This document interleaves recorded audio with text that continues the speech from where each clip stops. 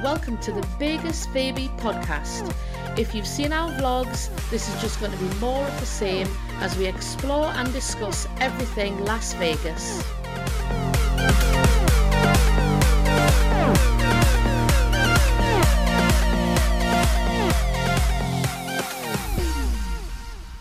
Hello, welcome back. We are on podcast number 8.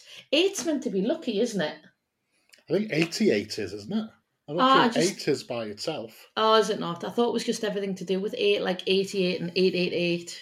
Possibly, who knows? Oh, well, I don't know. Are you feeling lucky? No. Okay, then it's probably not lucky. Is it? I know, but would it? I don't think it would centre around whether I was feeling lucky or not. I think it's like, do you know what I mean? I mean, I think if you ask most 88-year-olds if they were feeling lucky, they'd probably say no as well. See, I'm pretty confident that when I'm 88, I'll feel just lucky to be alive. Do you think? Yeah.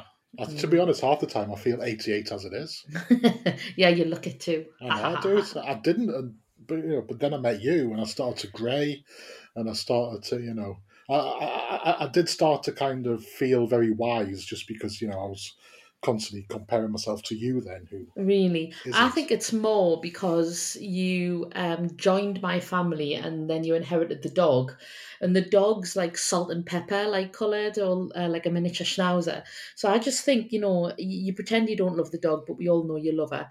And you just thought you'd kind of dye your hair. Your hair just changed naturally to the colour of the dog so that it matched. Well, I think that there might be some truth in the fact that, I do feel a lot older when I'm with like your family because you're all kind of like 4'6", so I feel like I'm constantly kind of a teacher on a school trip whenever I'm kind of with you, because I'm like, you're coming up to my kind of stomach level. No, we're not. You exaggerate. I'm 5'3" and a quarter. And you're the tallest in your family. You literally tower over your parents. Yeah, I am now. I'm taller. I think I'm the same as my dad, maybe, but I'm taller than my mum. I'm taller than my sister. But my 19-year-old is slightly taller than me now. She reckons she's 5'5", but she's definitely added at least a half inch onto that.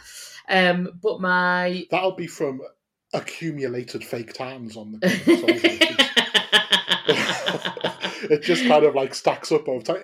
It's like the Twits, the Roald Dahl story with they add a little like bit to the kind of walking stick every kind of week to make her feel like just getting smaller. It's a little bit like that, just accumulated layers of fake tan. You make her sound like a proper chava with loads of fake tan. She's not.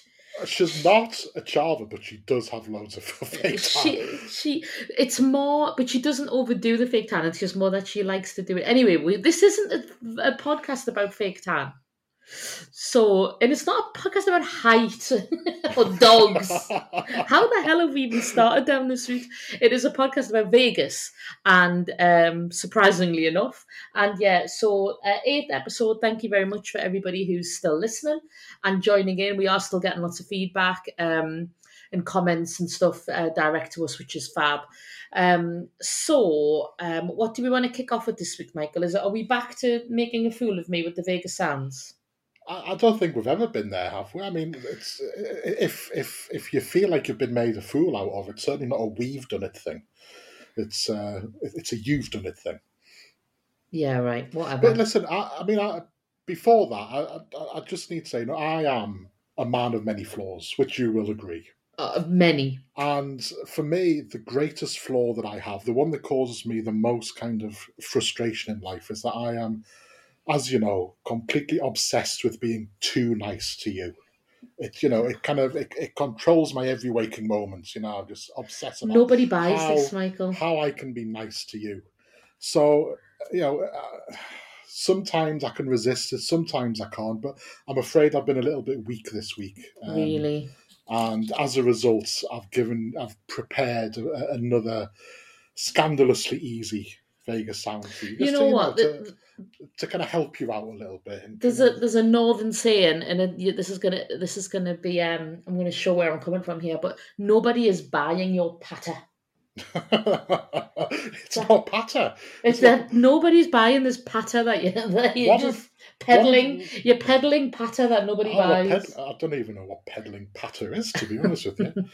But you know, but I know enough about it to know that that's definitely not what I'm doing. Right.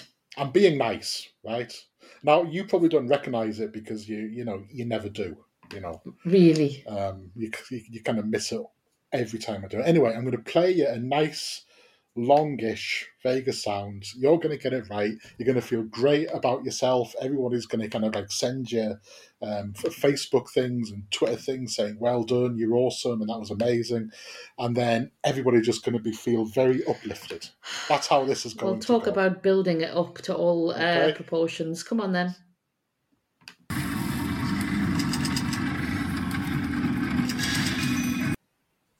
There you go. 4 seconds worth. Why do you keep picking ones that click? Well, because there's a lot of machines that click in But I Vegas. told you last week that I didn't understand. I couldn't think of one that clicked. Oh, So you've deliberately picked a clicky Is one. that what you said? Oh, sorry about that. Funny that you forgot that selective memory. Just an unhappy coincidence. That's all. So play it again a couple of times.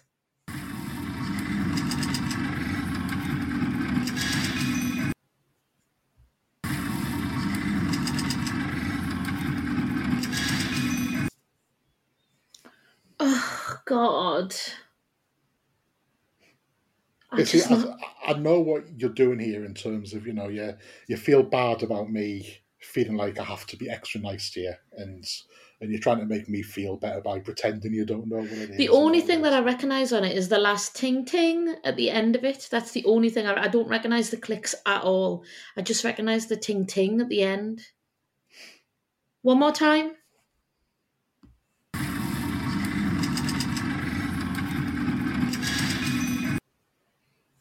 Oh, Michael. If you were right beside us now, I'd kick you. But that's not very nice.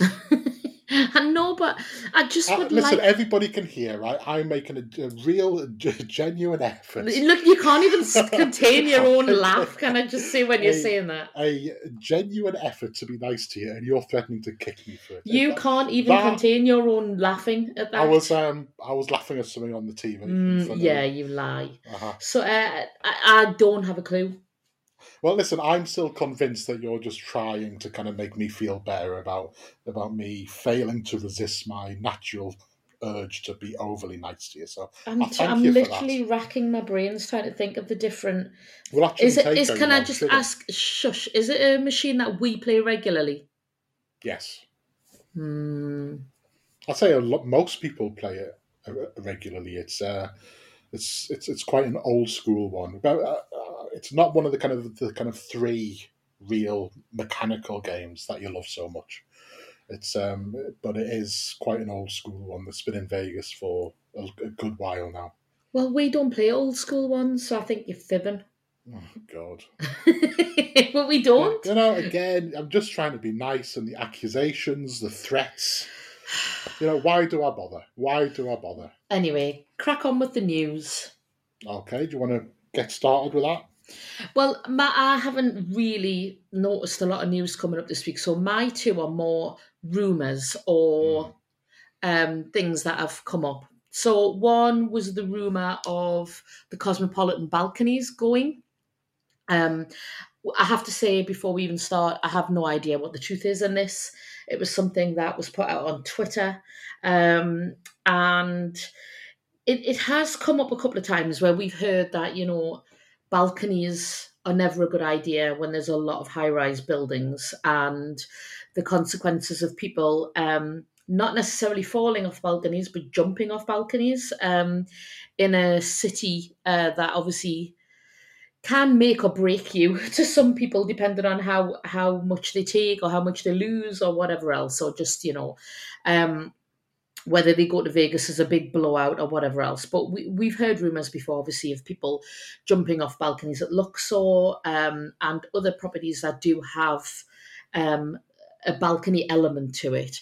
And we've always, it's always just been assumed or known that one of the reasons that they stop the balconies is to stop this happening, because obviously there's a knock-on effect in terms of the consequences of it, and and bad PR, as well as the actual kind of the way that people view a hotel, I suppose, or the memories people have from a place or whatever else, and the effect that it has on the operation of the place. But Cosmopolitan, and the majority of people who love the Cosmopolitan, it is the selling point. I mean, yeah, location's great. The facilities, the amenities, the actual feel of the place is all great. But the thing that sets it apart from anywhere else is the kind of apartment style rooms that are more apartments than they are a hotel room, and the inclusion of the balcony, and how much that it's their USP. Let's just put Yeah, I it mean, as plain as it is. It's their USP. without it, it's just another, just any other kind of hotel in Vegas, isn't it? Really, Yeah, there's and I know nothing special. Cosmopolitan do have non-balcony rooms, so it's not as if all of them have a balcony. But if I was staying at the Cosmo and I wasn't given a balcony, I think I'd be kicking off big style, because that's to me is the reason for staying at Cosmo. Well, I don't think that Um, we kind of would stay there if we didn't know that we were getting a balcony room, no, like would we? We just wouldn't, and I think that says everything about how important they actually are, because you can stay somewhere a lot kind of cheaper and it's in this a similar location, for you know and you won't really miss anything. It will be the exact same experience. What I've heard about this is, I mean, as you say, this rumor comes up quite often, and I think that because MGM have just taken a control of it, and I think there's probably a little distrust about like MGM in terms of maybe cutting corners and kind of and all of this kind of thing. I think that it makes it quite an easy target, but I think that a lot of this might be linked to Formula One. That the actual rumor might be that they are going to close them for the Formula One weekend to but stop how on earth do you do that? because they want to add a fee onto it. Yeah, but you can't just close the balconies. I mean, Well, then you can't lose those. Then you lose those rooms. they would they would like essentially like lock them for the weekend and then unlock them afterwards. That's one of the rumors that they want to like actually because obviously a lot of people have already paid a lot of money for these, with the assumption that, well, now I could watch the kind of race from this amazing view and from my own suite, really.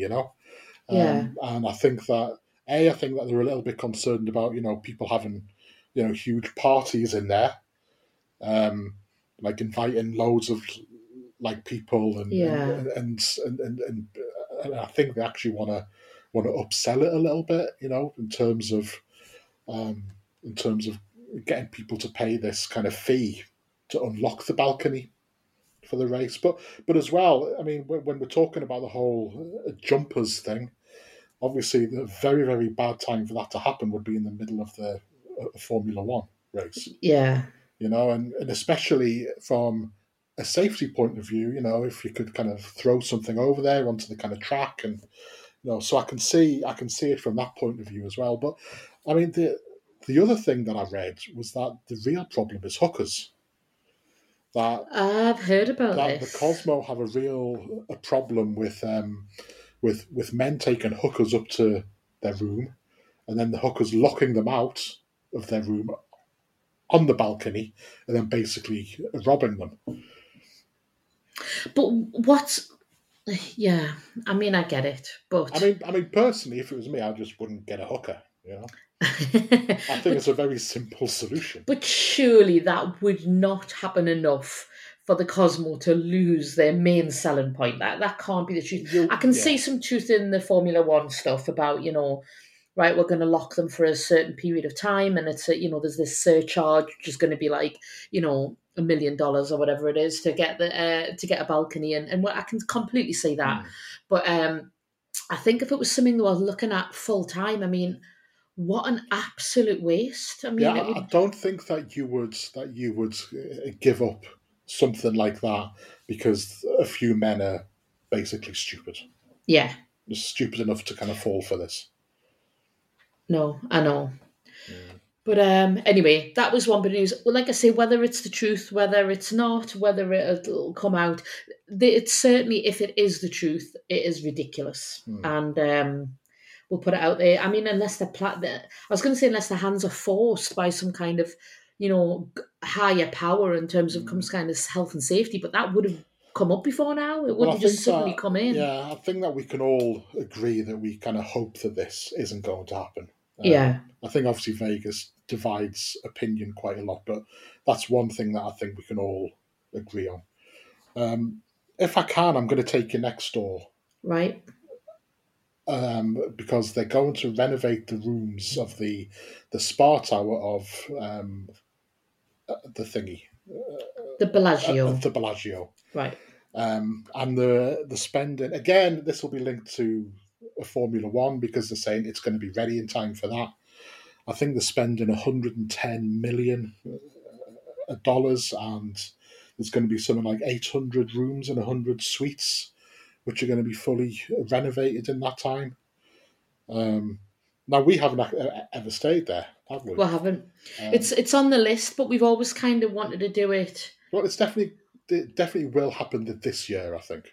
Yeah, Um, we've always kind of, there's just been other options. Either we've been on a budget, and the other options have been cheaper, so we've getting resort fees and extra, credit and whatever else going yeah. elsewhere, or it just hasn't Mm. scale hasn't worked for us at the minute, so we haven't been there. But it's always on the list. Yeah, but of course the main tower rooms have already quite recently been uh, like renovated. So they're obviously just kind of bringing the kind of spa tower up to that kind of level, Yeah, which can only be a good thing, really. I've never really heard any bad things about Bellagio rooms, I've to be never heard anything honest. bad about it. Full stop. Yeah, I know that I've seen people who've got like, amazing suites, and I've seen generally people who've got like a fountain view, whether they're intentionally or not intentionally, and they've Mm. managed to get one. I've seen like they post on, but I've never seen anybody criticizing the Bellagio. I mean, maybe I just haven't read everything that's out there, but it's not something that you see regularly, whereas you Mm. do see it about other places. You see a lot of, but it's nice that they're continually. I think the fact that they're continually developing and renovating these rooms just shows the constant kind of demand, the Mm. constant pressure to keep up standards, the constant pressure to impress and win over, customers and clients from all of the other hotels. Because as soon as one upgrades, you think, well, we've got to upgrade now, and Mm. because you can't be seen to be. We're the ones falling behind. We're the Yeah. ones that are keeping up with competition, and it's just a kind of constant pressure, I think, isn't it, for Mm. them to all outdo each other? If I may, I mean, you just mentioned kind of like fountain views and stuff there. How important do you think a view from your hotel room is in Vegas? Now, it's funny, isn't it? Mm. Because, now I would say it's important, right? Right. Because I like to wake up in the morning, I like to open the blinds or the curtains or whatever else, and I like to see Vegas. I like it from the minute I open my eyes. Mm. Seeing where I am, seeing it all in front of us, and and how beautiful and amazing it looks. And I also like to see it before bed. I like to see it all lit up, and I like that. And I think if I was in a room where I couldn't see any of it, if it was kind of a room that was purely looking at an airport or looking at something else, and there was no part of the strip anyway.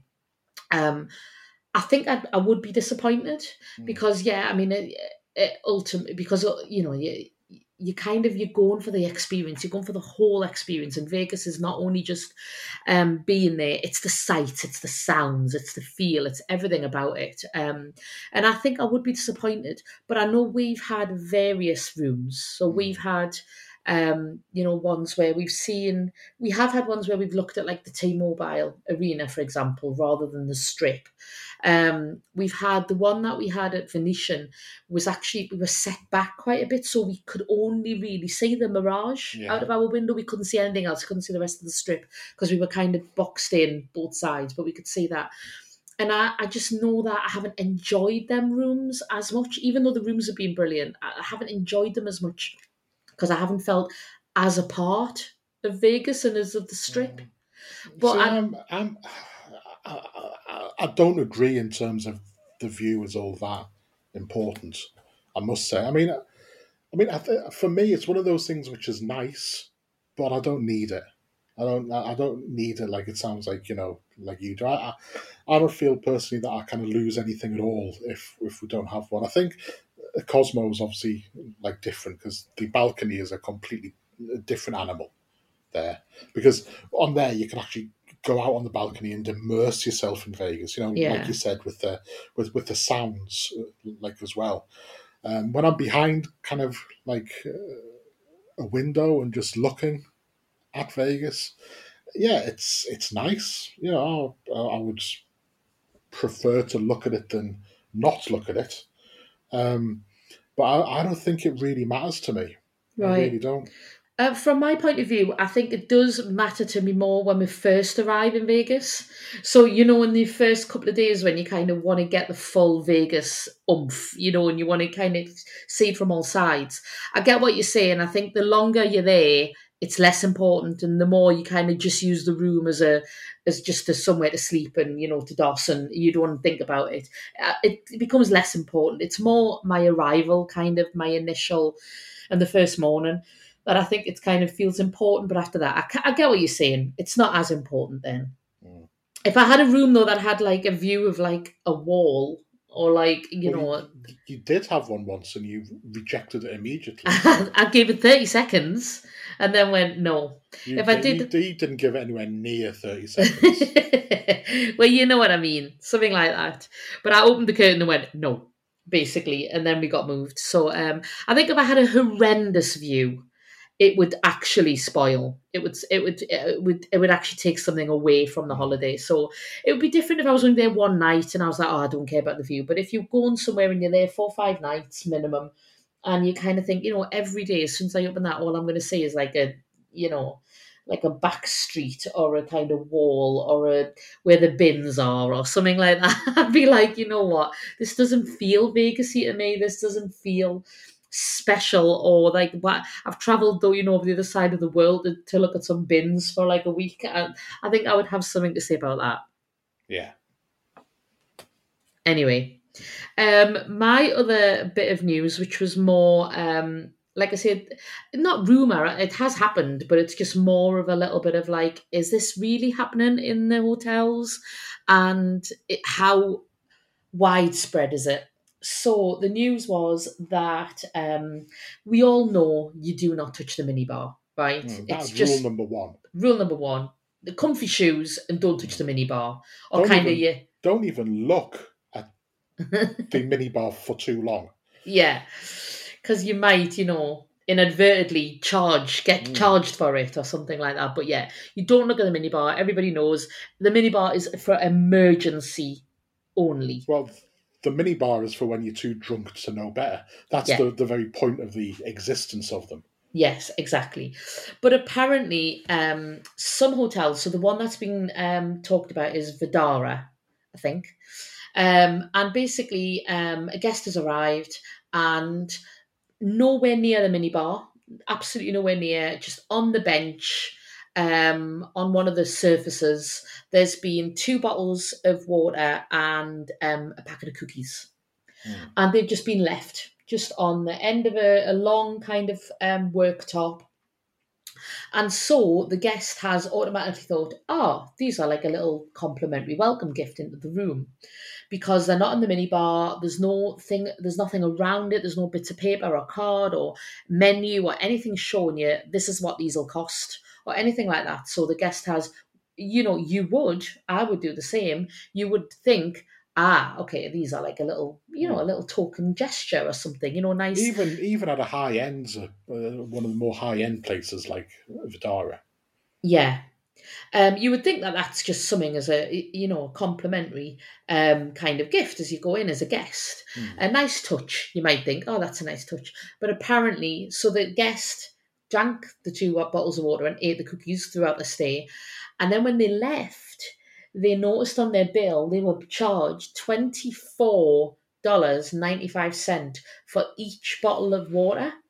So the Oof. two bottles of water were $24 each, and the cookies were like another $10 or $12 or something like that on top. And obviously the guests gone, hang on a minute, like what? What are these charges? And they've said, oh, it was for the items in your room that you used. And and it's a bit like, hang on a minute, like nobody told me these are to pay for. There was no notifications anywhere. There was Mm. nothing to let that guest know that these are chargeable. Mhm. And obviously, I'm assuming the guest got his money back because he's kicked up a stink. I certainly would Yeah. kick up a big stink about it. But is that really on? And are the hotels struggling that much, or are they, that trying to be that kind of sneaky Well, and getting some money?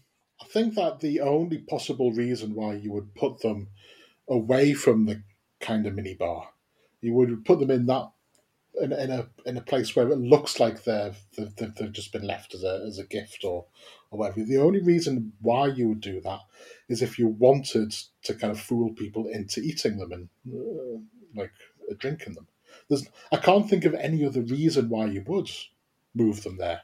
You know what I mean? So it must be a very like something that they've done on purpose.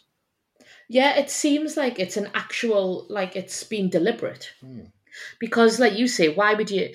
I remember when the first time we ever went to Vegas, we stayed at the Aria, and there was the minibar which had all the stuff on top. There were also items on the bench, if you Hmm. remember. There was some, Well, there always is, isn't there?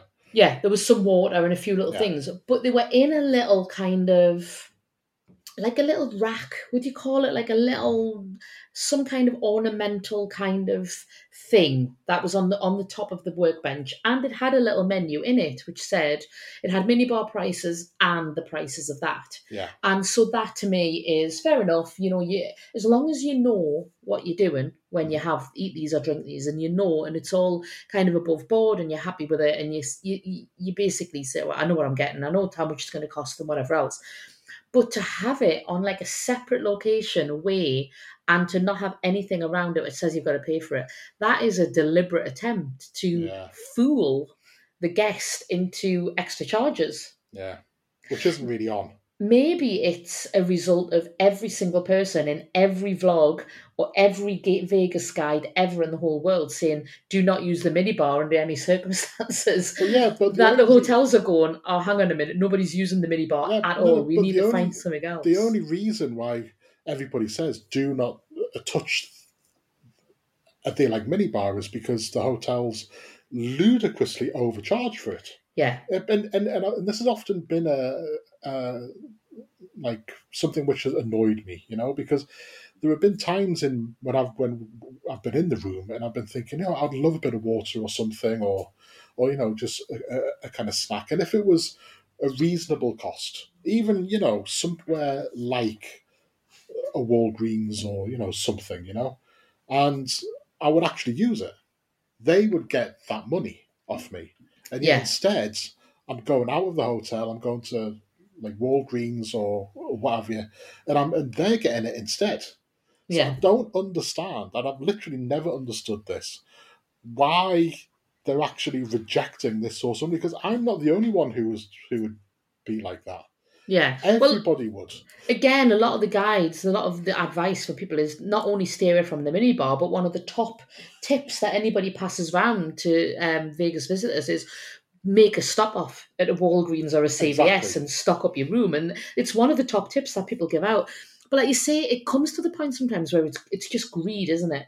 Because you could easily put say they put a 200% markup on stuff, right? Mm. So say an average bottle of water is what, $1.50 or $2 if you buy it at one of these CVS's or whatever, and say they charge $6, right? So it's still over 200, 250% markup on what it is. People would buy it because they'd be like, you know what, it's worth the walk. It's Exactly, worth yeah. my legs, saving my legs. I'll have that for $6. But if you whack it on there for $25, then people are going to say, you know what, I'm not paying that. Mhm. So, like you say, if they kind of met us in the middle and came down a bit more, then it would be more usable and Yeah. more accessible, and they would get a lot more money out of it probably The, because. But it's kind of, I don't know, is it greed? Is it I don't know. Do they make loads of money from it? So they go, you know what? We don't have to. There's enough high rollers out there that don't care how much everything costs in they the can't mini make bar. much I money don't out of know. it. They can't make much money out of it. I mean, I just can't imagine how anybody would be, you know, stupid enough to use I it. mean, I suppose ultimately, if you are a high roller, you would get all that free anyway. They would just Well, see everything in the exactly, mini yeah. bars free. So But I mean, you do wonder but who there is a who point uses it. here that I mean, we give so much money to these like places. I mean, we don't pay resort fees often, like anymore. Um, but we kind of have done, and we only don't pay it because we've earned it through, the amount that we actually play. So it's not like we're getting something for now. It's something that we've earned. It's they still get our like money now. Would it kill them just to put a couple of complimentary bottles of water there for you as part, if now else, of the resort fee? Yeah, I mean, would it actually kill them to actually do that? Is that something that we should be able to expect? I mean, we were talking on them like last week's podcast how we have to adjust our expectations on them to, in terms of they are having difficulty with staff and all of this. yeah, And yet, with something like this, I think that it would be quite a reasonable expectation to say, there are a couple of complimentary bottles of water for you in your room when you yeah, like arrive, and then like say, and just don't take the mick out of people when and overcharge them. 25 for a bottle of water, 15 for a bag of crisps or chips or whatever they're called there. It's absolutely it's exploitative, I think. yeah. And it can't actually cost them any more to kind of stock these items than it does a kind of Walgreens over the road. It just can't do. No, well, they would buy in bulk, wouldn't they? Well, So they would, exactly, yeah. they would be, So yeah. they could actually make a lot of like money and keep the guests happy. But for some reason, they've thought, well, no, we're just going to take the piss out of them instead. I know when we've stayed at Plaza, they've put a couple of, because obviously Hmm. you get a fridge at Plaza in the suite that we've stayed in, and they put a few bottles of water in for you when you And arrive. and when you phone down and ask them for some more, they'll bring some more up for you. Yeah, and I You mean know, they're the small little bottles and the branded Plaza and whatever. They're not the big Fiji waters, that everybody loves. But hey, at the end of the day, if you just want a bottle of water before you go to bed or first thing in the Hmm. morning, they do the trick. But yeah, you do just yeah, you wonder, are they kind of, what is it, cutting their nose off to spite their face or shooting Yeah. themselves in the foot or something with it? Because if they had more of a reputation of being affordable and accessible, you do get the munchies, and Hmm. and certainly when the late night snack options aren't as varied as they used to be pre-COVID. You would maybe think, we'll just have that bag of nuts or the chips or something back at the room and they'll tie us over. But you, Yeah. you wouldn't now. You'd be like, now we'll walk another 3 mile to get a snack rather than go back to the room and pay that money for that Yeah. minibar item. So yeah, you do wonder whether it backfires on them ultimately. I just don't understand it. Like I say, I think that I'm quite. I mean, I think I would say that I'm one of the more reasonable ones in trying to understand the kind of the problems that the hotels are kind of having, and trying to see everything from like their point of view rather than something that we should be actually getting. But on this one, I don't understand it. I never have been able to understand it. I never will understand it. The thing is, though, I mean, yeah, this is us talking about generally the mini bars and the prices and whatever else. But if what Vidara has done in this circumstances is actually quite underhand. Mm, It's sneaky. It's underhand. It's a con, mm, basically. It's actually trying to con the guests, and it's not a good look. Put it that way. It's just It's not a really good not. look, is it? Yeah. But anyway, I've got one more very small piece of news, which is that they finally found a location for this ballpark for the Ah, athletics okay. baseball team, which is now obviously they've been talking about Tropicana Mm-hmm. site. They were looking at a site kind of behind Planet Hollywood, I think, kind of near up by like Ellis Island. They've also looked at sites on the north end of the strip. Now it's not going to be on the strip at all. Oh, really? It's going to be up by somewhere close to the Allegiant Stadium. Right. Um, which, I mean, I can't imagine I would ever go to a baseball match when I'm in Vegas anyway. So personally, I'm quite pleased it's kind of being put out of the way. But I mean, the Allegiant would still be classed as the strip, is it not? Well, I don't I think would so. still class. I would still class the Allegiant. I mean, it's it's walking distance to Mandalay and Yeah, Delano. but only because they've built a walkway over the interstate. Yeah, So it's literally on another major road. You've got to cross yeah. another major road to actually get I there. suppose, but it makes sense for them to put this other stadium around there because obviously that's there's a lot of footfall and there's going to be kind of more things happening there as well. So Hmm. it does make sense. I would probably be up for a baseball game. I Yeah, like but sports generally, and I would just quite like to experience something like I think that's because you don't know how long baseball matches that. last. Maybe. I mean, I know from knowing you that you're not going to be willing to give up an entire day of Vegas to sit watching But is it not just like Field of baseball. Dreams, the film?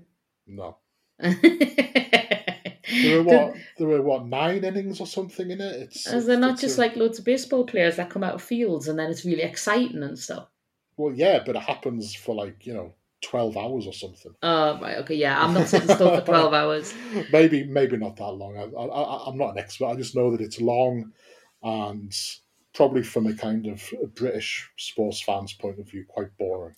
No, but that's like the Super Bowl. The Super Bowl goes on for like 6 hours, doesn't it? Yeah, but there's fun things happening there, though, isn't To there? be fair, I do like the Super Bowl now that I've understand the game a bit more. We watched a few. What were they called on Netflix? Last Chance You.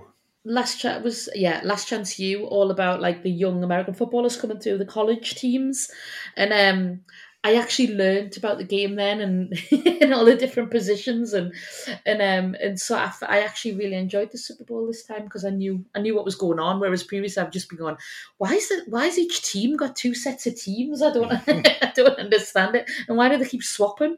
But now I got it. I get it. So yeah. Anyway, I think I probably would, but maybe it would have to be right. Let's just go for 2 hours and then come away. I think maybe if I was doing a 2 week holiday, I Yeah, might think, oh yeah, I can spare a bit of time, or if I was doing like 4 or 5 Vegas trips in a year, I might then. But it's not a sport that I know much about. It's certainly not a sport that I love, and I think to sit through anything for that amount of time, you have to love it. yeah. You I've know, actually never been to a basketball game either. basketball again. I actually think it's quite fun, but only the last kind of 3 minutes of it. It's quite expensive to pay for a 3 minute Yeah, game. I mean, for me, it all looks the same for the kind of rest where, people are just wandering backwards and forwards and they hoy a ball through the hoop and then I the other know, team do it. but when you've lived a life of watching football and sitting through like boring 0-0 draws or like 1-0s, in the pouring rain, and the idea. I mean, for years, and the idea of a really kind of high energy, like lots of Yeah, points being scored, it's quite a nice no, thought. no, no, I don't think it is because I think that, you've gone from one extreme there to the other, which is, I mean, okay, so we kind of find it hard to kind of see one goal in this. Let's go something where you see like 200 points scored. It's Yeah, like, maybe. no, I mean, just find something in the middle if that's what you need. I don't know. I suppose we're getting into sports here, but for Yeah, we me, are. We're taking a few detours here, but yeah, for me, I think the sport is enhanced when scoring is more difficult because it creates those kind of moments. yeah. Whereas if someone's scoring every kind of like 20 seconds. It just kind of takes the kind of moments out of it, I think. It's good for eating, though, isn't it? Because, in football, you can guarantee that if you go to get something to eat, or you go and get a cup of tea, or you go to the toilet, you'll miss the one goal of the match. Whereas I think in basketball, it doesn't matter. You can go get hot dogs and nachos and popcorn and whatever you want to get. You come back and say, I'll just see another goal in a few minutes, so it's all right. I think I'll stick to me football and me ice hockey and me kind of cricket, I think. All right. Anyway, right. So I think, have we covered the main news? Yes, I think we've covered excessive amount of news. I invited you this week because you were having a little moan last week that I spring these things on you. You without do. you having to think about it. So I invited you to turn the tables this week and for you to decide what we're going to talk about in this bit and not necessarily have to tell me. And you decided to do what? Well, no, I agreed. I jumped So at what the are we chance. going to talk about then? No, I jumped at the chance originally, and then work took over, and then bearing in mind we're recording the podcast later than we normally do because we've been so busy with work. And then today when we said we were going to record it, I said, you know what, I just haven't thought of anything. And my brain's just not been with it. It's been all over the place. So I did get offered, hands up, I did get offered to choose the subject this week, and I have failed miserably. Yes, you have. But I just want everybody to know I am offering her the opportunity. She's just declining. No, I didn't. I just didn't meet my own expectations. Really? Yes. You fell short of your own expectations. I fell short of my own expectations. Yourself. Wow. Yes. Okay. So what I'm going to ask you this week, okay? I'm going to ask you about stupid stuff that people do in Vegas. Right. And specifically gambling superstitions. Okay. Because I find it really funny, I've got to say, when people say, I'm too scared to put this 50 in a machine. Mm-hmm. I find that funny because it's ridiculous. You know me, I'm a man of science. I can't for the life of me conceive of something which that there's this luck thing that there's this curse on all $50 notes and all of this. So where do you stand on this in terms of gambling superstitions? Well, I read the whole $50 thing, and you know what? I think like most people do, they kind of think, do I believe that? Do I not believe that? And then they just kind of think, you know what? Why would I risk it? You know what I mean? Like if there is kind of you think, if you've got the choice, don't take 50s. If it's not a case of... But is that not just how they actually get you though? Because if everybody's doing that and thinking, well, I'm just going to do it just in case. I'm going to play along with it just in case. No, but if somebody says to you, it's unlucky to walk under a ladder, right? Do you just go, I don't care, I'm going to walk under a ladder anyway? Or do you just go, you know what, I'm just going to avoid this ladder in case? It's not that I buy into the superstition necessarily. It's not like I'm going to, that I don't tell other people they shouldn't. But if I have a choice of walking under the ladder or walking around the ladder, am I going to take the walking around? Yes, I'm going to take it, just in case. I'm completely different, as you know, because if somebody tells me not to do something, chances are I'm going to do it. But this is funny because I've ordered some trainers like a week ago, 2 weeks ago, and I ordered them online, and I was in a work meeting and I was sat on the dining room table and I was in a Teams meeting or a Zoom meeting or something. And the door went, and Michael went and get the door, and he came in and he just held the box up while I was at the meeting. So I just kind of nodded, and he went and put the box on the table opposite us, and he went to put it down, and immediately I shooed him away from putting them on the table because it's unlucky to put new shoes on a table. But who says it's unlucky? Right. Me mum. Okay, but who told her? Me nana. Okay, who told her? Where did this start? me great nana. I don't know where it started, but the thought of you putting new shoes on this table, I didn't like it. It made me feel very uncomfortable, and I just needed you to move the shoes and put them on the chair instead. It's just ridiculous. It's absolute nonsense. So what I'll do is I'll say it when So going back to the 50s in the $50 in Vegas. So for people who don't know, apparently it's unlucky to put 50s in a machine. That's the word. If you go on, various Vegas forums or whatever social media, they'll say, "Oh, 50s are unlucky." So I think. But we've talked before about how we went to Vegas for the first few times and didn't gamble. So I think it was our first gambling trip where we went knowing our head right. We've learned. The bridger has taught us. We know how to gamble now. We know what we're looking for. We kind of said, right, let's take a gambling budget for the first time. So we went, and I remember we went to get the currency, and she said, "Oh, how do you want it?" And we were like, "Oh, hundreds, and mostly hundreds, some 20s, tens and fives and stuff for tips and things like that." And she went, "Oh, we haven't got a lot of hundreds, but we got a load of 50s." And I remember just looking at Michael like, like, oh. And I remember saying to the woman, "Oh, I didn't really want 50s." And then Michael was like looking at us, and so I did.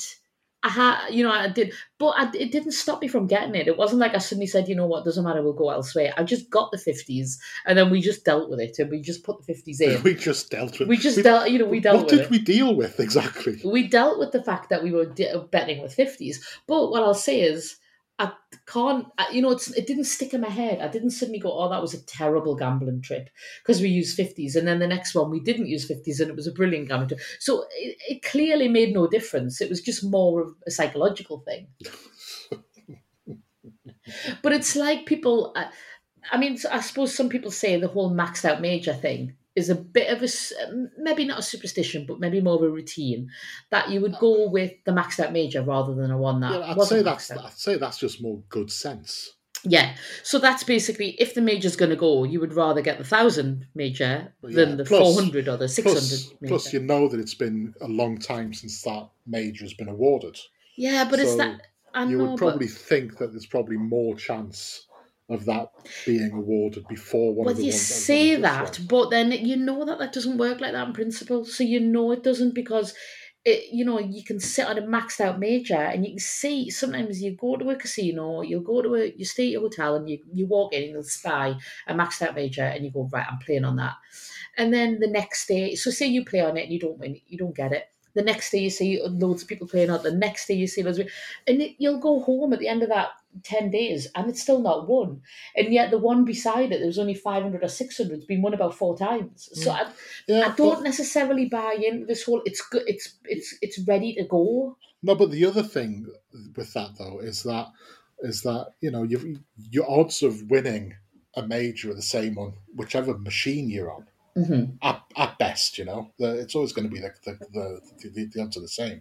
So you might as well play the one with 100%. I get that. You might as well, if you're going to have it, you might as well. But it doesn't mean that one's going to pop earlier than the lower one. I mean, the Dragon Lake major we got was what, 600. And I think there was ones that were higher along that, but we just sat in that one because it was, we were comfortable in it and whatever else. And so I don't know, but it's like the whole. The pots thing and the firecrackers and the pig and it's a bit like, some people will only play it if, it's a certain size or, it's looking a certain way or something like that. And yet we've sat at a Dance and Drums before and the pot has been empty and we've questioned, I've seen it on a vlog, we've questioned, oh, is this pot isn't very full, will we move machines, will we not? And we've said, oh no, we've got drinks coming, we'll just do it.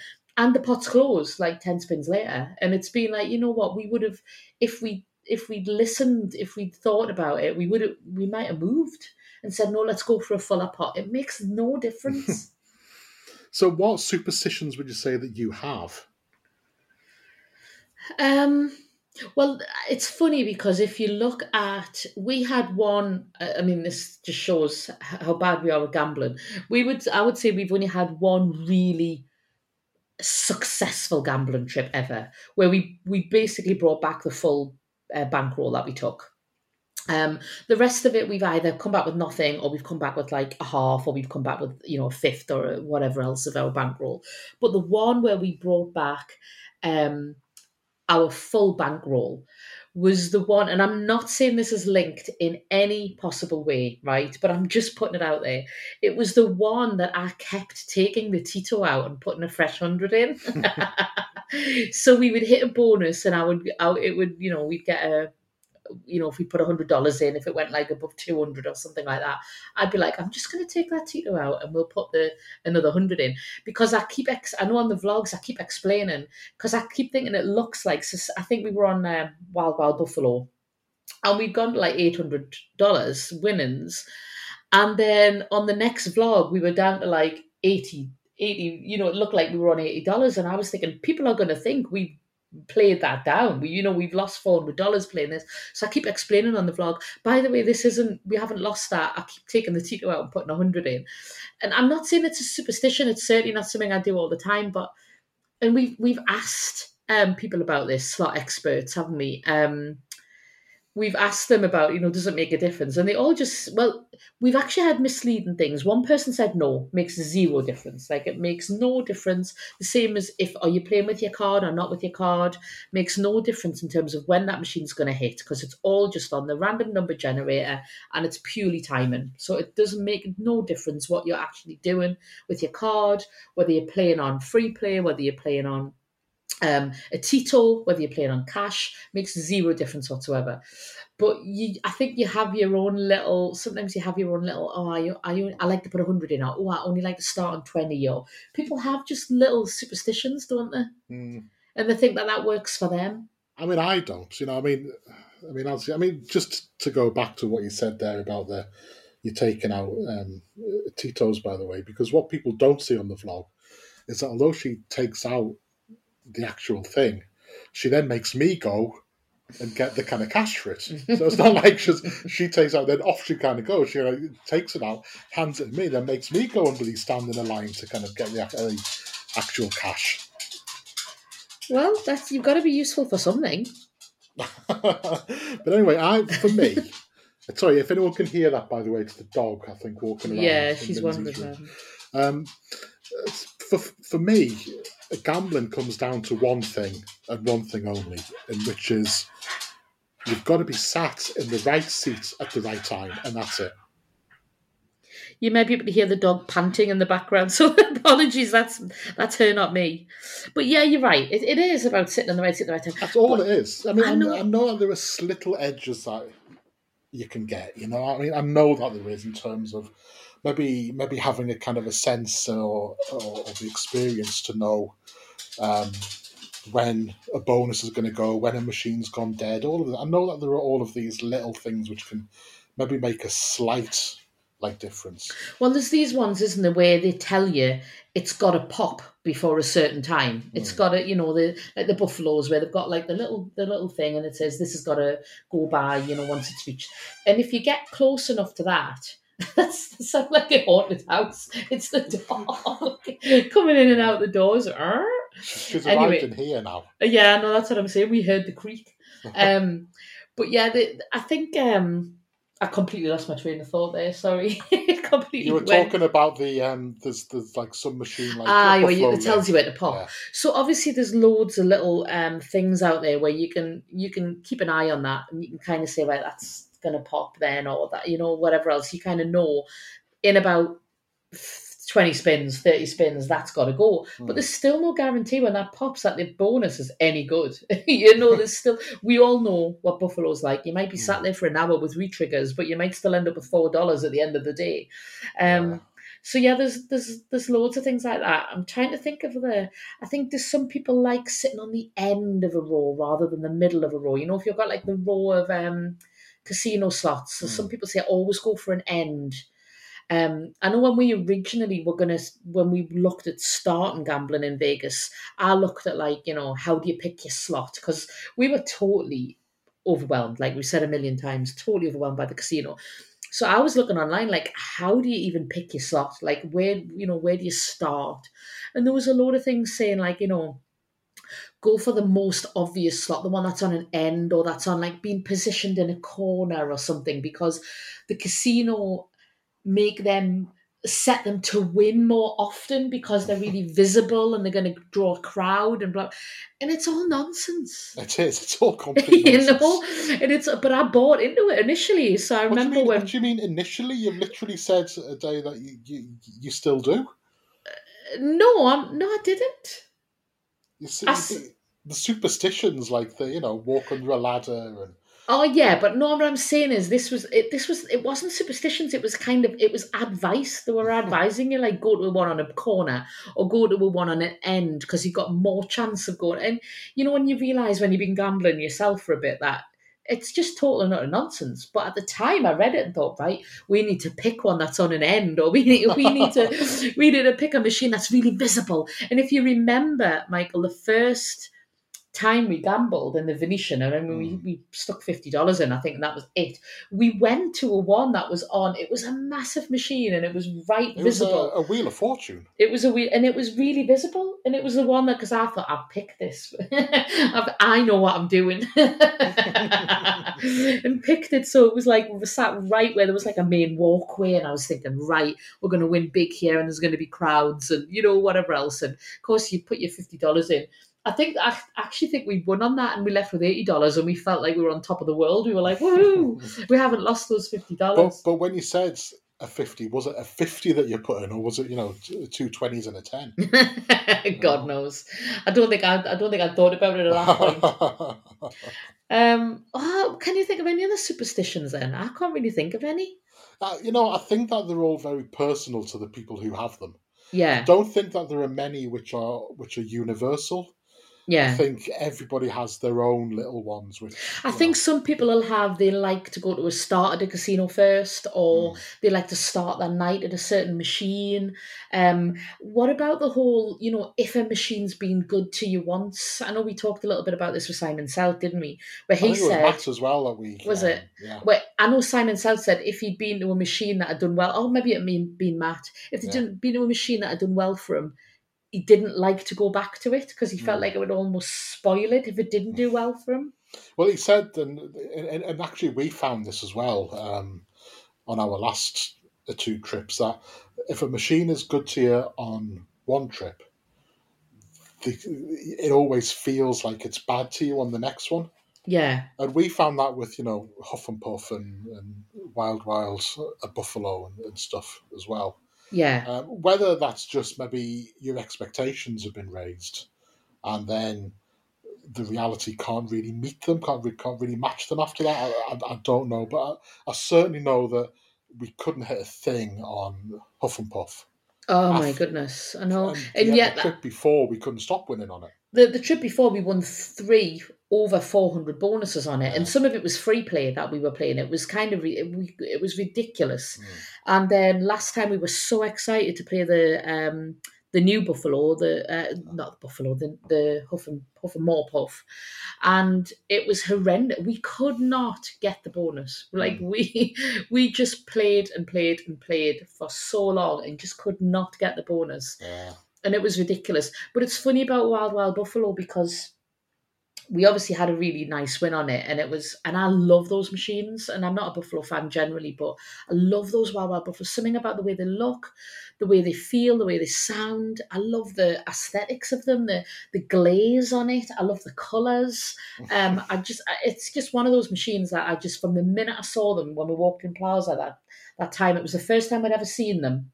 And we hadn't seen them on anyone's vlogs before that or anything. It was the first time we saw them, and it just got me. And I was like, I have to play this machine. I just have to play it. And then, of course, 2 nights in a row, it gave us massive bonuses and massive wins. So not only was it something that I just thought looked amazing, and I loved playing it, it was also really good to us. And so then the next time we went, I was like, right, I've got to play this. And I wanted to sit on the exact machine. I wanted it to be the one on the far right because that's what we'd won on. And we couldn't. There was somebody on it, and we had to sit on the far left, and that felt wrong. I was like, no, I want to sit on that one. And then, I mean, I think we got a decent bonus one decent bonus out of it, but the rest we didn't. And at the time when I was playing it, I was kind of like, I felt like it was taking away what we got from it from the time before. I felt like almost, it's ruining my memory of it. And anyway, we didn't play it. I think we only played it that once. and then we didn't play for the rest of the holiday because I think for that reason we were like, let's not go back. But now when I think of Wild Buffalo, like I just desperately want to play it, like because I still got the good vibes. I don't think we played it enough to get the bad vibes to sour the original niceness. So you know what I mean? where do you stand? I mean, how do you extend this in terms of casinos that you win at and lose at? Do you want to go back to the ones that you've won at? Do you think that this is a lucky casino for me and an unlucky one, or do you think it makes no difference? Yeah, I think it makes a massive difference, and I don't know how, and I don't know why, and I know you say you're a man of science, and you are generally, um, but I cannot explain it. It's like what Matt said about, you when you walk into a place and you feel like I'm home here, and I feel comfortable, and you kind of walk over like Billy Big Bollocks, and you know what I mean, and all of a sudden you get a bonus, and whether it's just the self-fulfilling prophecy of, you know what I mean, you kind of you're much more positive, and maybe you're a bit riskier with the bets, and I don't know what it is. But we certainly know, and I'll touch wood for when we're next there, that this doesn't go bad for us. But we certainly know that we've hit lucky in Mandalay nearly every time we've played at Mandalay Bay.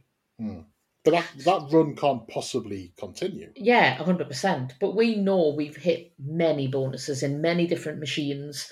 And, we've had hours on the Dragon Link machines there. And there was that one time where we were hitting a bonus every 5 spins. It just kept paying and paying and paying. And we were like totally confused by it. But then we've hit on Miss Kitty in there. We've hit on Huff and Puff there. We've hit on Regal Riches there. We've just hit on so many machines in Mandalay. That I can't help but when I think of Mandalay, I get a massively good feel about it, and I feel lucky and I feel positive. And but is it not just there's this frame of reference, isn't it? There's this kind of feel that they say, loads of research has been done in science, that if you generally feel that you're a lucky person, then more what they would, I'm putting 2 fingers up here, like not 2 fingers like nasty, but like quotation marks, that you feel like a luckier person.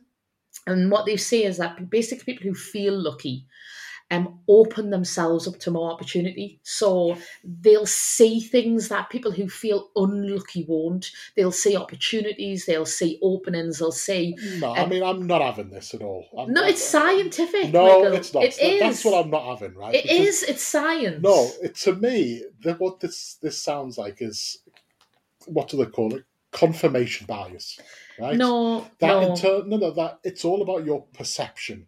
That if you think this hotel is lucky for me, or this casino is lucky for me, and then you win in it, it confirms what you already thought, and it reinforces that perception that the casino is lucky for you.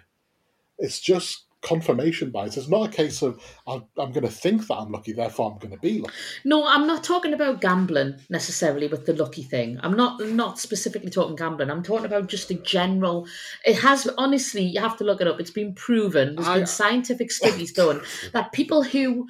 They've done like research. So they've done questionnaires. Do you consider yourself lucky or unlucky? Why do you consider yourself lucky? And they've done like loads of research.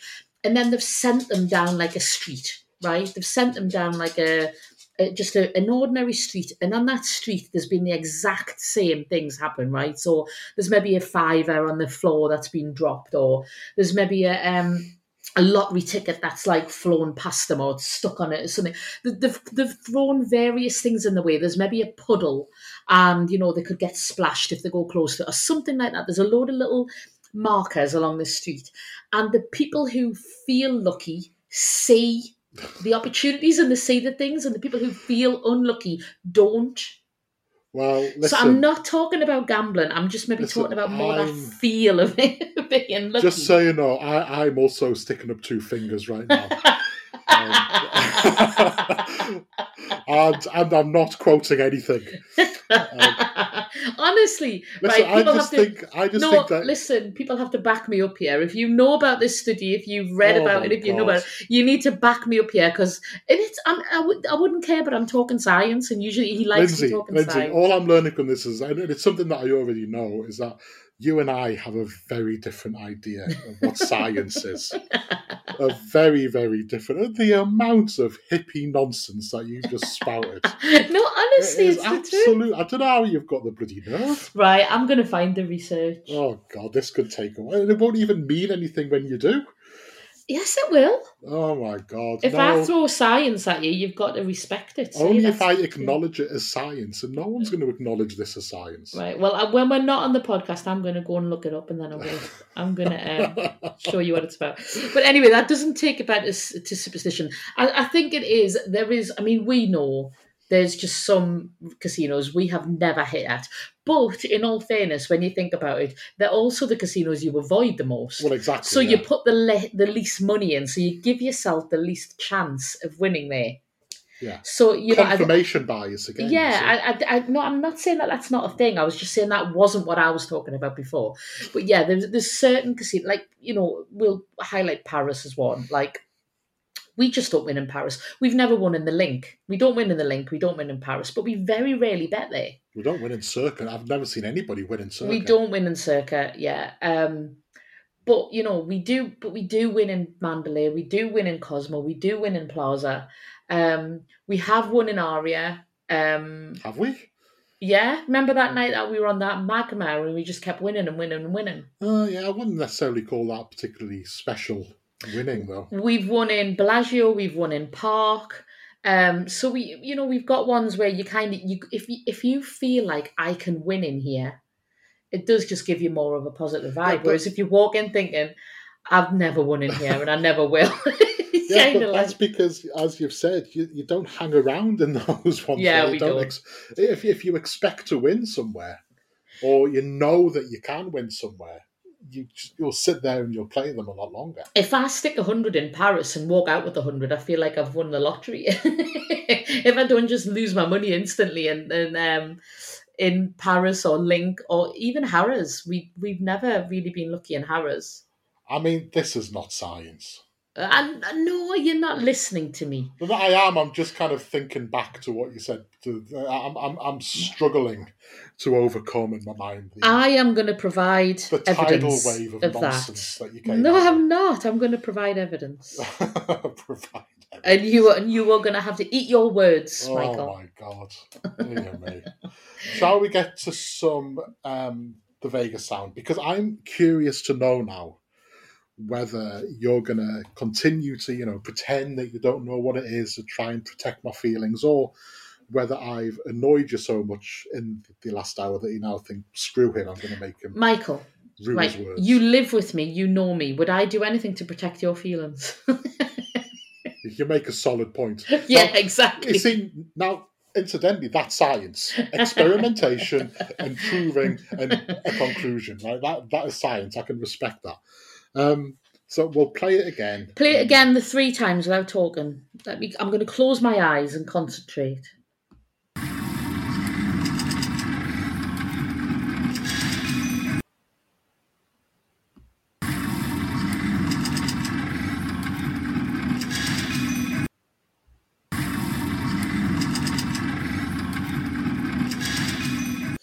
Right, I don't recognise it, right? Mm-hmm. But because I said this last week, and it's more of and last week I said that the click, click, click reminded me of pinball, right? Yes. And because I said last week that the click, click, click was followed by like a room, and I said the room wasn't the pinball sound, and I said the pinball was more of a ping pong sound. So what you're playing to me is a click, click, click, and then a more of a ping pong. So I literally don't have a clue, but the only thing that I've got to grasp at is you saying it's more of an old school, and the click, click, click, and the ping pong. So I do feel duty bound to point out that I did specifically state it's not a three reel mechanical game. Well, I know that, but I can't think of a retro game that isn't 3-reel mechanical game. I think you've gone too much. I think you're thinking proper old school. All I said was it's been in Vegas for as long as we have been. So, do you want to hear it once more? Yeah, go on then.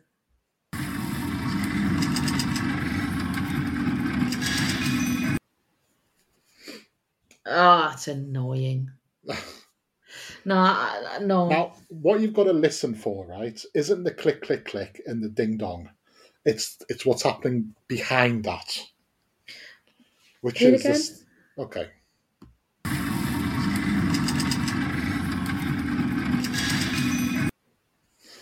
Now, if you listen very careful, there's a certain rhythmic kind of African drum in the background there.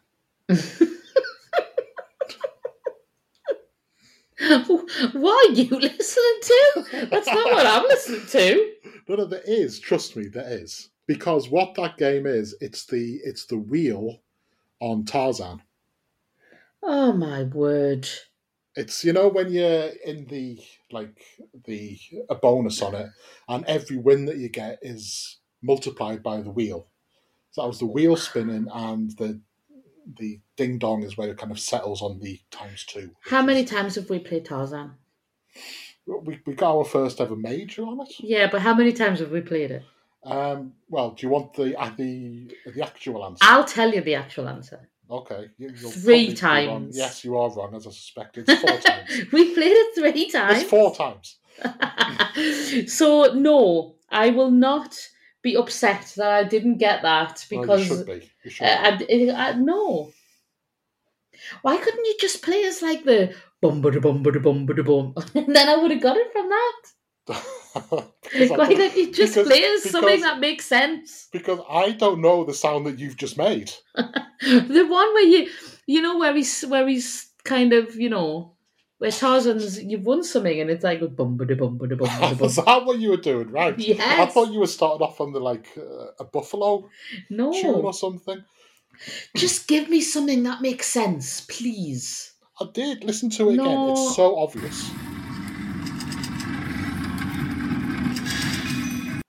Even now that I know what it is, it still makes no sense to me. And there's no rhythmic African drum in the background. I promise you, there is a rhythmic African drum in the background. Not having it. I'm not having it. I'm not having it.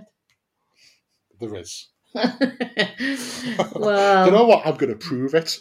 I'm going to prove it to you. I don't know how I'm going to prove it. It's not science, Michael. Just when you prove to me that if you feel unlucky, you get splashed with water when you're walking down the street. Honestly, you're going to prove it might not be that specifically. I was just trying to think of things that might make you feel lucky or unlucky. Anyway, let's end with questions. Okay, questions. Okay, go on. So, Nick Patterson has asked, what is one of your most favourite excursions you've had so far, and any you have done that they do not do anymore in Vegas? We haven't been on that many. We haven't. We the first 2 trips, we as you do with kind of all holidays, you kind of think to yourself, I want to do a couple of excursions here. And then we kind of realised that Vegas is just kind of one big excursion in itself. Mm-hmm.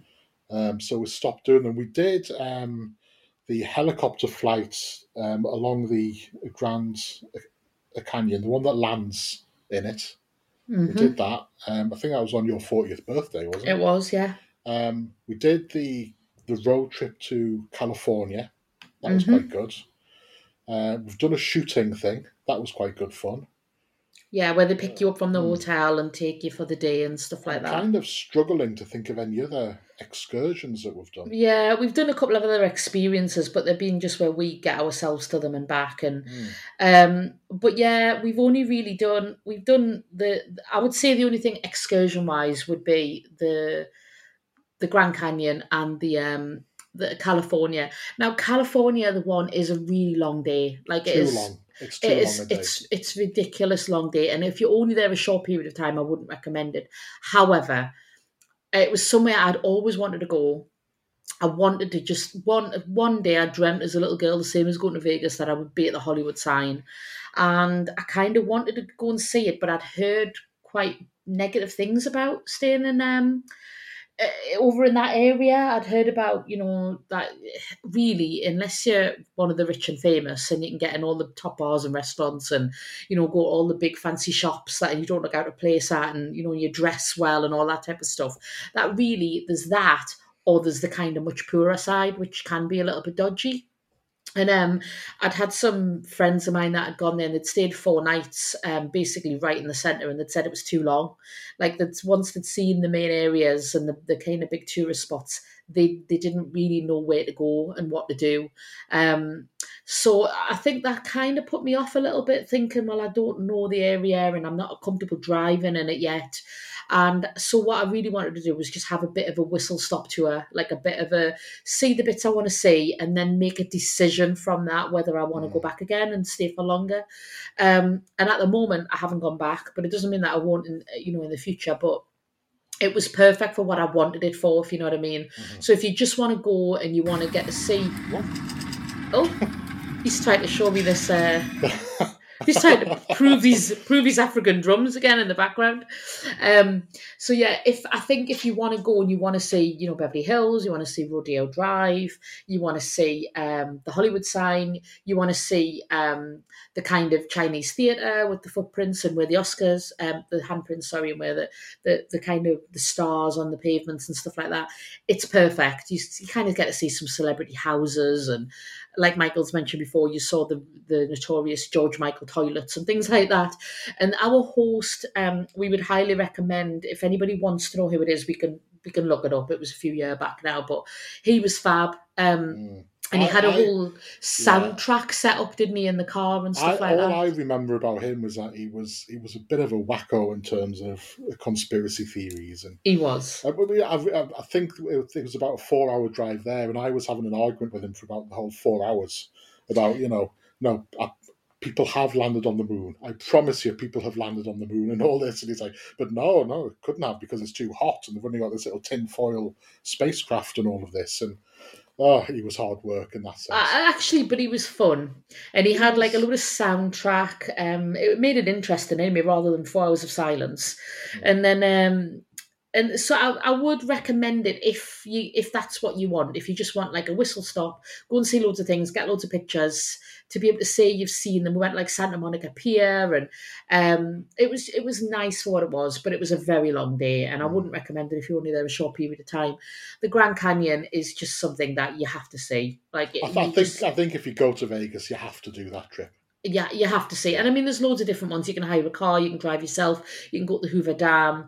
There's loads of different trips where you just, you see different parts of it and whatever else. The one we did was, like Michael said, you landed and you had a little picnic, you got some photos, and then you went back up again in the helicopter, and it was lovely. It was my 40th and it was really special. But we haven't really tried many other excursions other than that. The one that I really want to try, and you won't come with me to do this, is the a quad biking through. I think is it the Red Rock kind of park area? Mm-hmm. Obviously, you won't do that with me because of your history. I knew he was going to bring this up when excursions were mentioned. I knew we were up at this kind of fancy Scottish hotel. And we thought we're going to do a quad bike, and it was just 3 of us. It was like the guide on like his bike, and then me, and then like Lynsey. And me and Lynsey kind of swapped places like a few times. And eventually, me and this man who was the guide stopped, and Lynsey was nowhere to be seen. And because I kept stopping and taking pictures, so that's why I was kind of falling behind a little bit, because I kept taking loads of pictures. But this time, when she came back, she had a kind of a mud smear on her like helmet, right? And we asked her if she was okay. Oh yes, I'm fine. And then we got back to the kind of hotel, and we were walking up the stairs, and I noticed that she was limping. Right?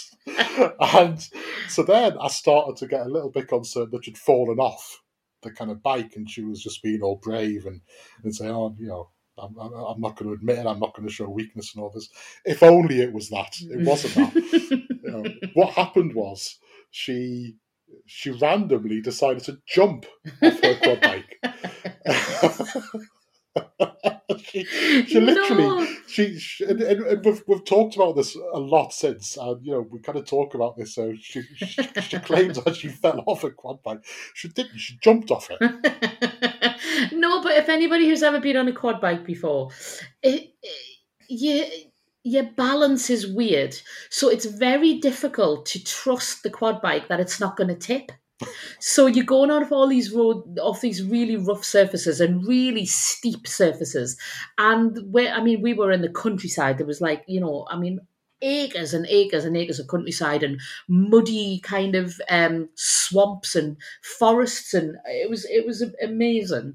But there was a big long stretch that was extremely skinny, like like an area, so you couldn't perch on the top really of the. You had to either be going on the right side or the left side, which meant you were kind of on a tilt.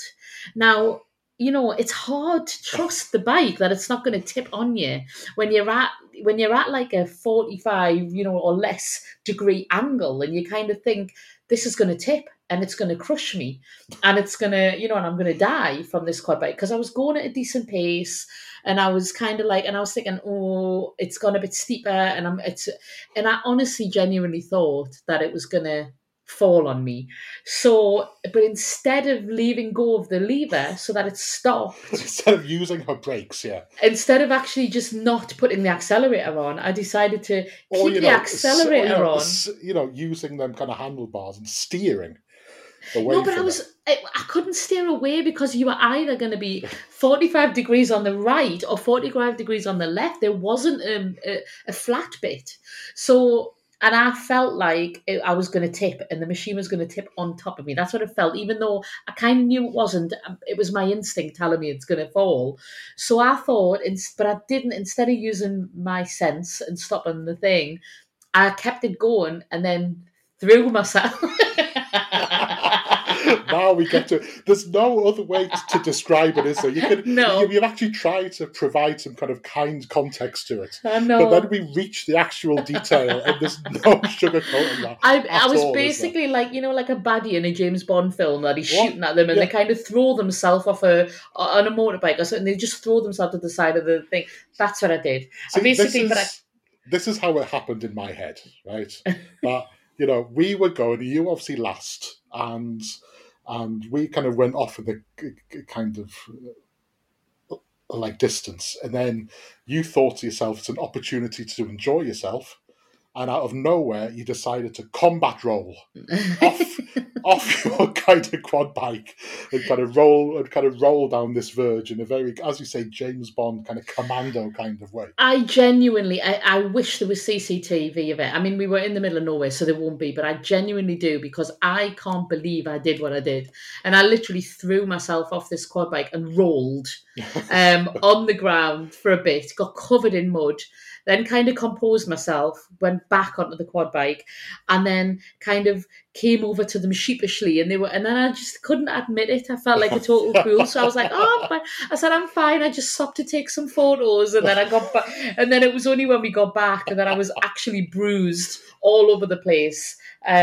So my experience of quad biking hasn't gone the same as Michael. So I am a bit nervous of going on one again. It's one of my greatest regrets in life that I wasn't behind you for that. Because if I'd have been behind you when you decided to like do that, that would have kept me happy for the rest of my days.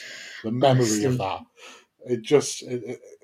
I mean, it's a good one, like as it is, but if I'd have actually seen it with my own eyes, oh, what a day that would have been. Right, last question. Anna May Wilson, what is your favourite moment from your vlogs? Do you want to go with this one, or? It's hard, isn't it? Because let's go with your kind of, if you go for your kind of top three and then pick your favourite from it. I love I love us in flights, and I can't remember, I think it was the second vlog series it might have been, rather than the first. I think it was the second. There was a time when you put on 2 pairs of underwear. Well, this is it, yes. So there was a time that we went the flights and we just basically got more and more progressively drunk. And yes, you did, yeah. No, we both did, and we ordered flights, then we ordered more flights, and then we ordered food, and then we'd already been drinking in the morning, and then we drank there as well. And because we were we were so merry, we were like carefree. There wasn't a care in the world, and we were just sat there and we could we could drink all day, we can do whatever we wanted, and we just started kind of relaxing with the vlog and chatting and telling like silly stories. Well, it was mostly Michael outing me for various stories, but I love watching that back, not for the stories, not the fact that I did put two pairs of underwear on and Michael told everybody, or the fact that I drove into a big pile of manure and Michael outed me, but it's the carefreeness of it. Like I watch it and I just giggle and giggle and giggle. Like it just makes me laugh that, because usually, you obviously, you're a bit, you don't want to reveal everything too much on a vlog, and you're also conscious that, people don't know you and it might come across the wrong way, or you're conscious of that, or, that people are just really more interested in Vegas than they are you yourself. But I just kind of love that moment, and I really love whenever I do watch it back. It's not very often, but whenever I do, it still has me in giggles. Like I love it. It just makes me laugh, like how silly we are and how carefree we are, and just how we were just enjoying Vegas. We were just Vegas, and that's one. Another one is similar to that, but it's the night that we had a really, really late night in Mirage, and it was double. So the two things happened on it on the vlog. One was we got the parrots for the first time. So there's like the little cleaner who's sweeping around us and stuff on his machine, and we're at like 2 o'clock in the morning or something, and we eventually got the parrots, and I acted as if like we'd got a hand pay or we'd got a jackpot or something. I'm screaming the place down because we got parrots. But then we took the money from that and went onto a Dragon Link, and I'm just ridiculously overtired. I'm shattered and I'm overtired. And then, when you just get giddy, and I'm just dancing around like to the music. And then I declare that I'm massively up, even though you quite rightly point out that I've lost a load of money, but I might be $10 up on that Tito, but I'm actually about 300 down, and I've just got the proper giggles with it, and I'm just giddy and I've got the giggles. And again, it's just, to me, they're synonymous with us in Vegas. Being silly, being carefree, kind of having a laugh together at each other and just enjoying our time. And I love them two moments. And then the other moment I love is obviously when we got the big win in Bellagio. When we got that major, and then when we got that 1,000 ball. And it was on our last morning, and we had the bit of the blues, knowing that we were going home that day, and it hit out of nowhere. And it just, we were like, this doesn't happen to us. This is not something, this happens to other people. It doesn't happen to us. And it just felt like, yes, like it was our time. And it was just like, it was a run of them as well. We got like 3 bonuses in a row, and we ended up pulling like two grand out of the machine. And it just felt like, yes, it does happen to us as well. It does happen to other people, not just the high rollers and whatever else. So they're probably my 3 favourite moments that I like to watch back, that I think are like really Can special you moments. pick one as your favourite? Probably the gambling one, just because it's both of them. So I'm not only have we got the biggest win that we've ever had, but I'm sat there with an Angry Orchard in my hand, and you point the camera around to me, and I'm dancing and I'm smiling, and my face just looks like, it's pure joy. It's absolute pure joy, and I'm dancing with my Angry Orchard, and we've just hit the big win, and it's just probably like the moment where I'm like, yes.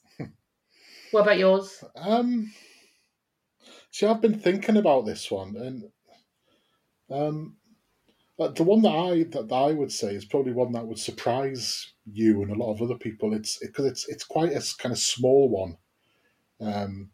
It actually happened, if shortly after the one that you just mentioned there. It was when we were just leaving Mirage at the end of our, I think, 3rd vlog series, and we're waiting for the kind of a taxi or whatever to go to the airport, and you're actually talking to the hotel, because at that time we don't really know what was going to happen to it, how it was going to change and all of this, and you were almost communicating to it, and thanking it and saying don't go changing too much and that kind of thing, and that for me was probably my favourite moment, I think. Really? Yeah, I think so. I mean, I think that you and I both have quite a different relationship with our vlog. in a lot of Yeah. ways. I'm not saying that you do any of these things, but for me personally, I don't really. I've got no real passion to vlog. I think there's a lot of people who they kind of start a vlog and then suddenly they're vlogging everywhere they're going. Hmm. Um, Whereas for me, the kind of passion that I've got, and I think that you've got as well, is for Vegas. It's not. It's quite a kind of personal relationship that we've got with that place, and if it wasn't that place, I don't think that we would vlog. You No. know, so I mean, and I love the fact that one. It was for a start. It was Vegas in front of it. It wasn't us on it. Hmm. It was we were showing Vegas, and we were kind of communicating to Vegas. And I think a lot of people, a lot of kind of vlogs, and I don't kind of criticize anybody's vlog in any way, because they make the vlogs that they want to make and that they enjoy making, and that's absolutely fine. Um, but for like me, I think we always try to put Vegas kind of at the forefront rather than ourselves. Hmm. Um, and I just liked that. It felt quite strangely kind of intimate. I mean, Yeah. I've got no passion to vlog. I don't really feel the need to um, be filmed and film myself and all of this. But I think that um, yeah, I just like the fact that, I mean, that for me kind of almost showcased why we actually do it. Hmm. Because it was a very happy moment. Even though we were leaving, we were both very happy. We'd had a really, really good trip. Um, and, we didn't know what was going to happen to a Mirage. And I suppose that we know a little bit more now and like everything, but we still don't know that much. And yeah, it was just nice. It was that for me was why we actually do it. Hmm. Um, I'm and surprised. I'm surprised by that. Like I say, for me, it's always what if I still watch it back and still laugh now, then I think, yeah, like that. It still gets me. But I get what you're meaning about it. Is very kind of personal. it is, Um, and we that's would why we say, actually do it. yeah. I mean, we obviously we took the camera. Well, I'm saying take the camera out with just the phone. We took that to Florida to vlog. I still haven't got them out yet. Mm. But we were going to vlog it because it was like it's a special holiday, Florida. And I think we would choose other special ones, like we would possibly vlog very special ones that we were doing, but we Mm. wouldn't vlog a holiday. Like we wouldn't go to Yeah, Spain and vlog our holiday. We wouldn't do anything like that. It's only if it's kind of really unique places or special places or whatever else that we would ever vlog. I didn't feel particularly comfortable vlogging when we went to like Disney. I mean, Yeah. No, I I mean, mean you, I you, didn't you feel kind like of I did know that in I didn't, Vegas. Yeah. and it's almost like I don't want to showcase myself, Yeah. um, and what I want to showcase is Vegas, and I want to showcase our love for Vegas. Yeah. You know, um, I don't really. Yeah, it's kind of a hard one, because I don't want it to come across that I'm kind of criticizing anybody else, Well, you're because I'm not. not. You're not. There's no. I'm There's just, no yeah. kind of like. There's definitely no. This is the right way and this is the wrong way. Well, There's none of exactly, that. yeah. It's just this is the way we prefer to do it. And This this is is the the way I way look at that it. this is the way that I view it, I suppose. Because I Yeah. mean, that I was a reluctant vlogger anyway. And Yeah. I've kind of come round to it a little bit more, but it's always on these terms. It's always on the terms that the only thing that we really showcase is Las Vegas and our love for it. You Yeah. know, that's that. So for me, that moment kind of caught all of that. Yeah. So yeah. So with that one, Interesting question. hmm. Anyway, I think we are done for this week. Yeah, it's been a long one. It has. Hmm. It's because you talk so much. Yeah. Okay. If you say so, it's nothing to do with your little rants about fake science and all of that kind of nonsense.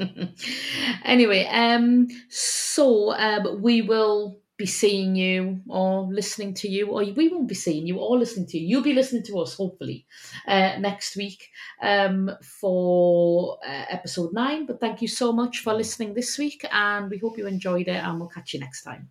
Goodbye.